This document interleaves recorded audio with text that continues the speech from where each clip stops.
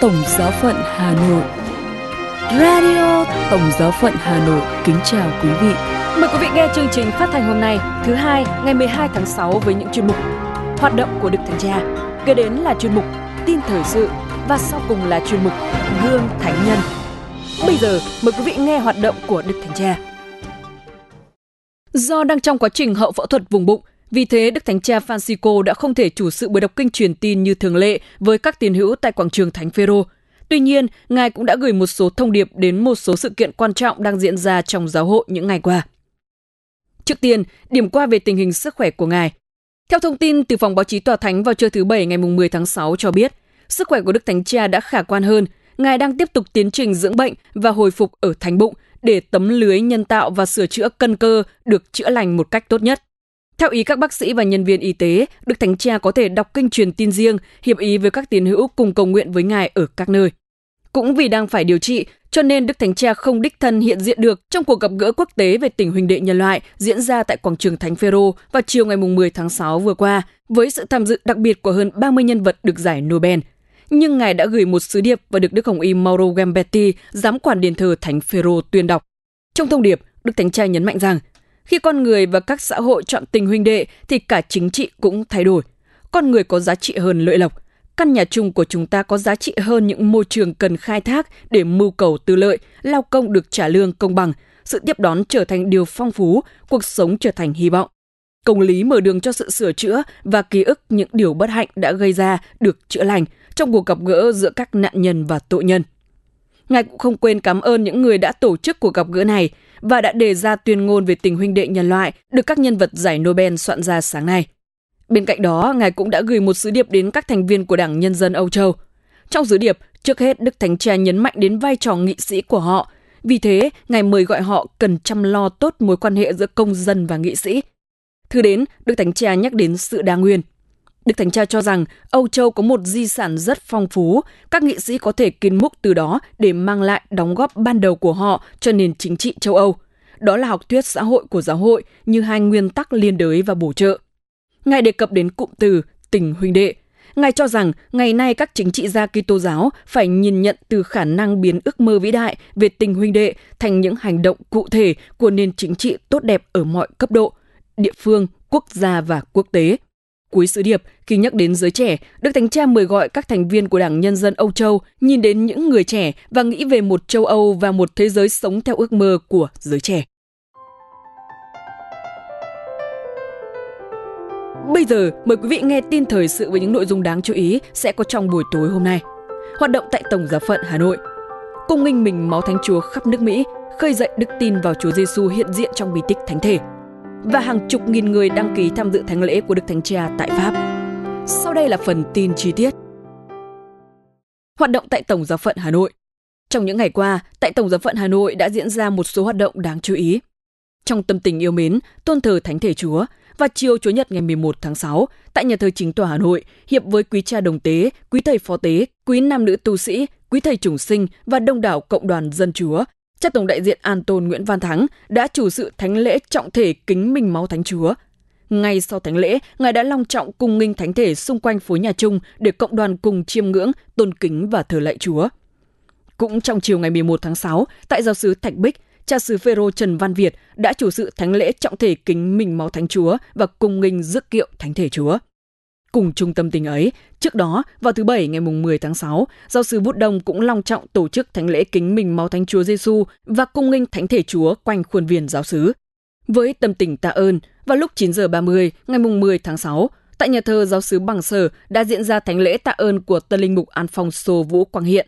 Đồng tế và dâng lời tạ ơn với Tân linh mục Alfonso có sự hiện diện của cha tổng đại diện Anton, cha nghĩa phụ Giuse Maria Vũ Thanh Cảnh, khoảng 70 linh mục trong Tổng Giáo phận Hà Nội, Giáo phận Hải Phòng và Giáo phận Thái Bình. Tham dự thánh lễ còn có đông đảo quý tu sĩ nam nữ, quý cố, gia đình linh tông huyết tộc, quý ân nhân, thân nhân và cộng đoàn gần xa. Tân linh mục Alfonso Vũ Quang Hiện được lãnh nhận thiên chức linh mục vào ngày 20 tháng 5 do Đức Hồng Y St. Patrick O'Malley, Tổng giám mục Giáo phận Boston, chủ sự tại nhà thờ Chính tòa Holy Cross. Liên quan đến đời sống tu trì, từ ngày 9 đến ngày 18 tháng 6, quý sơ tu đoàn truyền tin đã tổ chức khóa linh thao tại nhà thờ giáo xứ An Tràng, Bắc Giang thuộc Giáo phận Bắc Ninh. khóa linh thao do cha du xe Trịnh Duy Xuyết dòng tên đồng hành. Liên quan đến hoạt động giáo lý, Chủ nhật ngày 11 tháng 6, tại giáo xứ Bái Xuyên đã diễn ra ngày hội thi giáo lý Kinh Thánh, học hỏi về tin mừng theo Thánh Matthew. Hội thi năm nay quy tụ hơn 70 đội thi đại diện các giới, các hội đoàn trong toàn miền Bái Xuyên và thành lập. Các đội thi sẽ tập hợp từ 10 đến 15 thành viên. 70 đội thi được chia thành 6 phòng thi, bao gồm 4 phòng thi dành cho giới trưởng thành và các hội đoàn, 2 phòng thi dành cho các em thiếu nhi và các bạn giới trẻ. Tất cả các đội thi sẽ thi theo hình thức thuộc lòng để lấy điểm trực tiếp. Mỗi bộ câu hỏi gồm 3 câu theo nội dung do ban giáo lý phát hành. Qua hội thi hôm nay, quý thầy và quý sơ cũng đã chọn lọc ra những nhân tố xuất sắc để chuẩn bị hạt nhân cho các đội thi sẽ đại diện giáo xứ tham dự kỳ thi cấp giáo hạt vào tháng 7 tới.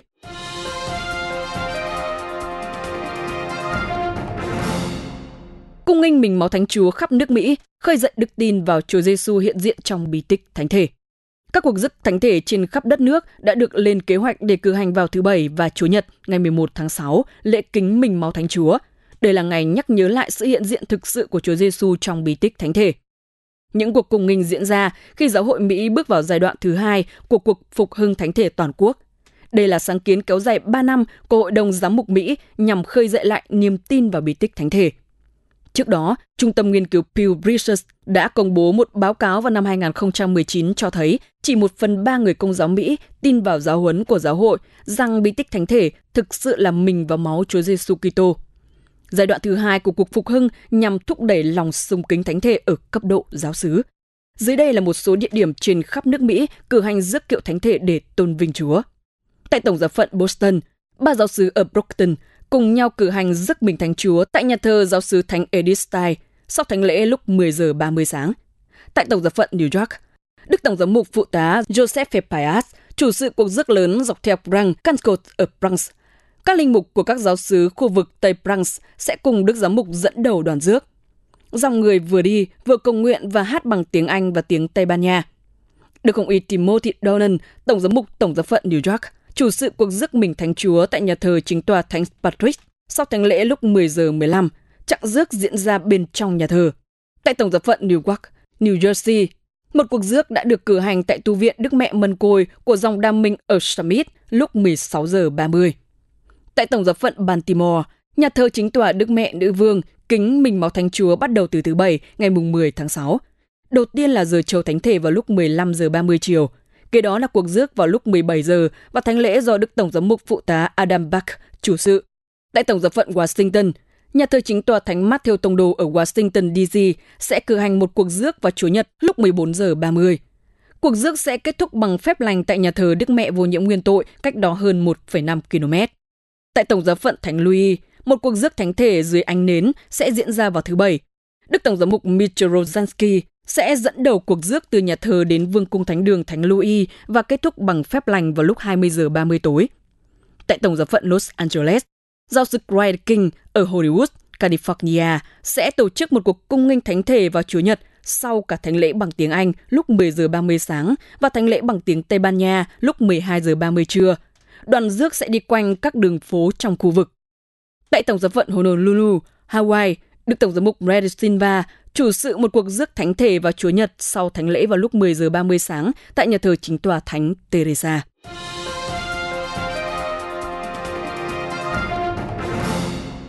Hàng chục nghìn người đăng ký tham dự thánh lễ của Đức Thánh Cha tại Pháp. Chỉ trong vài ngày, hàng chục ngàn người đã đăng ký xin vé tham dự thánh lễ Đức Thánh Cha Francisco sẽ cử hành vào ngày 23 tháng 9 tới đây, được diễn ra tại sân vận động Marseille, thành phố lớn thứ 2 của Pháp. Báo Công giáo La Croix số ra ngày 9 tháng 6 vừa qua cho biết, thánh lễ Đức Thánh Cha cử hành tại sân vận động có 67.000 chỗ ngồi là cao điểm trong cuộc viếng thăm một ngày của Đức Thánh Cha tại thành phố này, trong khuôn khổ cuộc gặp gỡ Địa Trung Hải từ ngày 17 đến ngày 24 tháng 9 năm nay. Đức Hồng y Jean-Marc Cavani bày tỏ sự phấn khởi trước tình hình trên đây và nói rằng, khi Đức Giáo Hoàng cử hành thánh lễ tại sân vận động Orange Village, một địa điểm liên kết thành phố trong tất cả sắc thái đa diện, thì điều này có nghĩa là Ngài đích thân đến gặp mỗi người dân Marseille.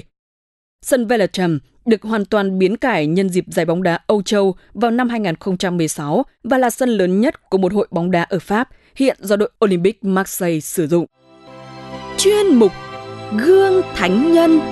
Mời quý vị lắng nghe gương thánh Anton thành Padova, linh mục, tiến sĩ hội thánh.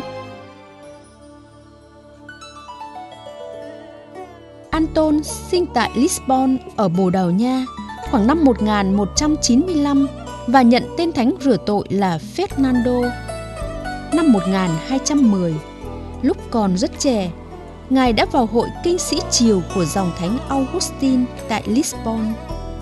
Trước khi vào đan viện thánh giá ở Coimbra, năm 1220, sau khi hâm mộ lý tưởng của thánh Francisco và mong ước được phúc tử đạo tại đất thánh, Ngài xin dòng Francisco tiếp nhận mình và mang tên gọi là Thầy Anton. Sau khi được sai đi truyền giáo cho dân tộc Mores, Ngài ngã bệnh và quyết định trở về Bồ Đào Nha, nhưng bão tố đã đẩy người đến đảo Sicily. Năm 1221, Thầy Anton tham dự Tổng công hội Nút và gặp Thánh Francisco Assisi. Francisco nói với Ngài: "Tôi thích Thầy dạy môn thần học thánh cho các anh em." Khi nhận thấy Ngài có nhiều biệt tài, các bề trên đã phái Ngài sang miền Bắc nước Ý rao giảng chống lại Lạc giáo Cathar, chủ trương thanh tịnh quá khích, và sang miền Nam nước Pháp để chống bè rối Albigeois. Ngài tham dự công đồng Montpellier, sau đó đến Toulouse và Puy-en-Velay. Mùa thu năm 1225, Thầy Anton ở Bourges. Nơi đây đã diễn ra phép lạ con la không ăn lúa kiều mạch để quỳ lạy thánh thể. Năm sau, người dự công nghị Ales và được bổ nhiệm coi sóc các anh em hèn mọn ở Limousin. Từ tu viện Privé La Gaillardet do Ngài thành lập, Ngài hoạt động ra khắp vùng. Chính tại Châteauneuf-la-Forêt đã diễn ra phép lạ nổi tiếng của Thánh Anton bồng Chúa Hải Nhi trên tay. Năm 1227, khi đến Ý vì được bổ nhiệm làm giám tỉnh Roma, Ngài qua Roma và thuyết giảng trước sự hiện diện của Đức Giáo hoàng Gregorio thứ 9. Tại Rimini, trước sự chống đối của những kẻ theo Lạc giáo, Anton bỏ đi, rao giảng cho loài cá. Ngài hô lớn: "Hỡi loài cá biển và sông ngòi, bởi vì con người không muốn nghe lời Chúa, thì này đây tôi loan báo lời Chúa cho các bạn." Sau cùng, đến Padua và sống tại tu viện Đức Mẹ Maria. Từ đấy, Thánh thành Padua lâm bệnh, mắc chứng thủy thũng. Nhưng theo lời yêu cầu của Đức Hồng Y Rainaldo, Ngài đọc cho các tu sĩ trong dòng chép các bài giảng ngày Chúa Nhật và các bài giảng tôn vinh các thánh. Thứ Sáu, ngày 13 tháng 6 năm 1231, Thầy Anton thốt lời cuối cùng: "Tôi thấy Chúa", và qua đời, hưởng thọ khoảng 36 tuổi. Thi hài của người được tôn kính tại Padova, trong vương cung thánh đường nổi tiếng Thánh Anton.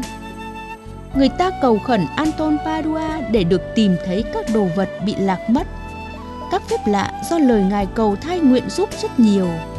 Các phép lạ nổi tiếng nhất được minh họa trên nhiều ảnh tượng. Các bích họa, các phù điêu trên tường ở Titen, ở Padua, các tác phẩm Perugin của Corrèze, Murillo, Donatello. Thánh Anton được minh họa lần lượt bằng hình ảnh Ngài cầm quyển sách, một ngọn lửa, một hoa huệ tươi nở, bồng Hải Nhi Giêsu hay đang rao giảng cho các đàn cá. Radio Tổng giáo phận Hà Nội xin chào và hẹn gặp lại.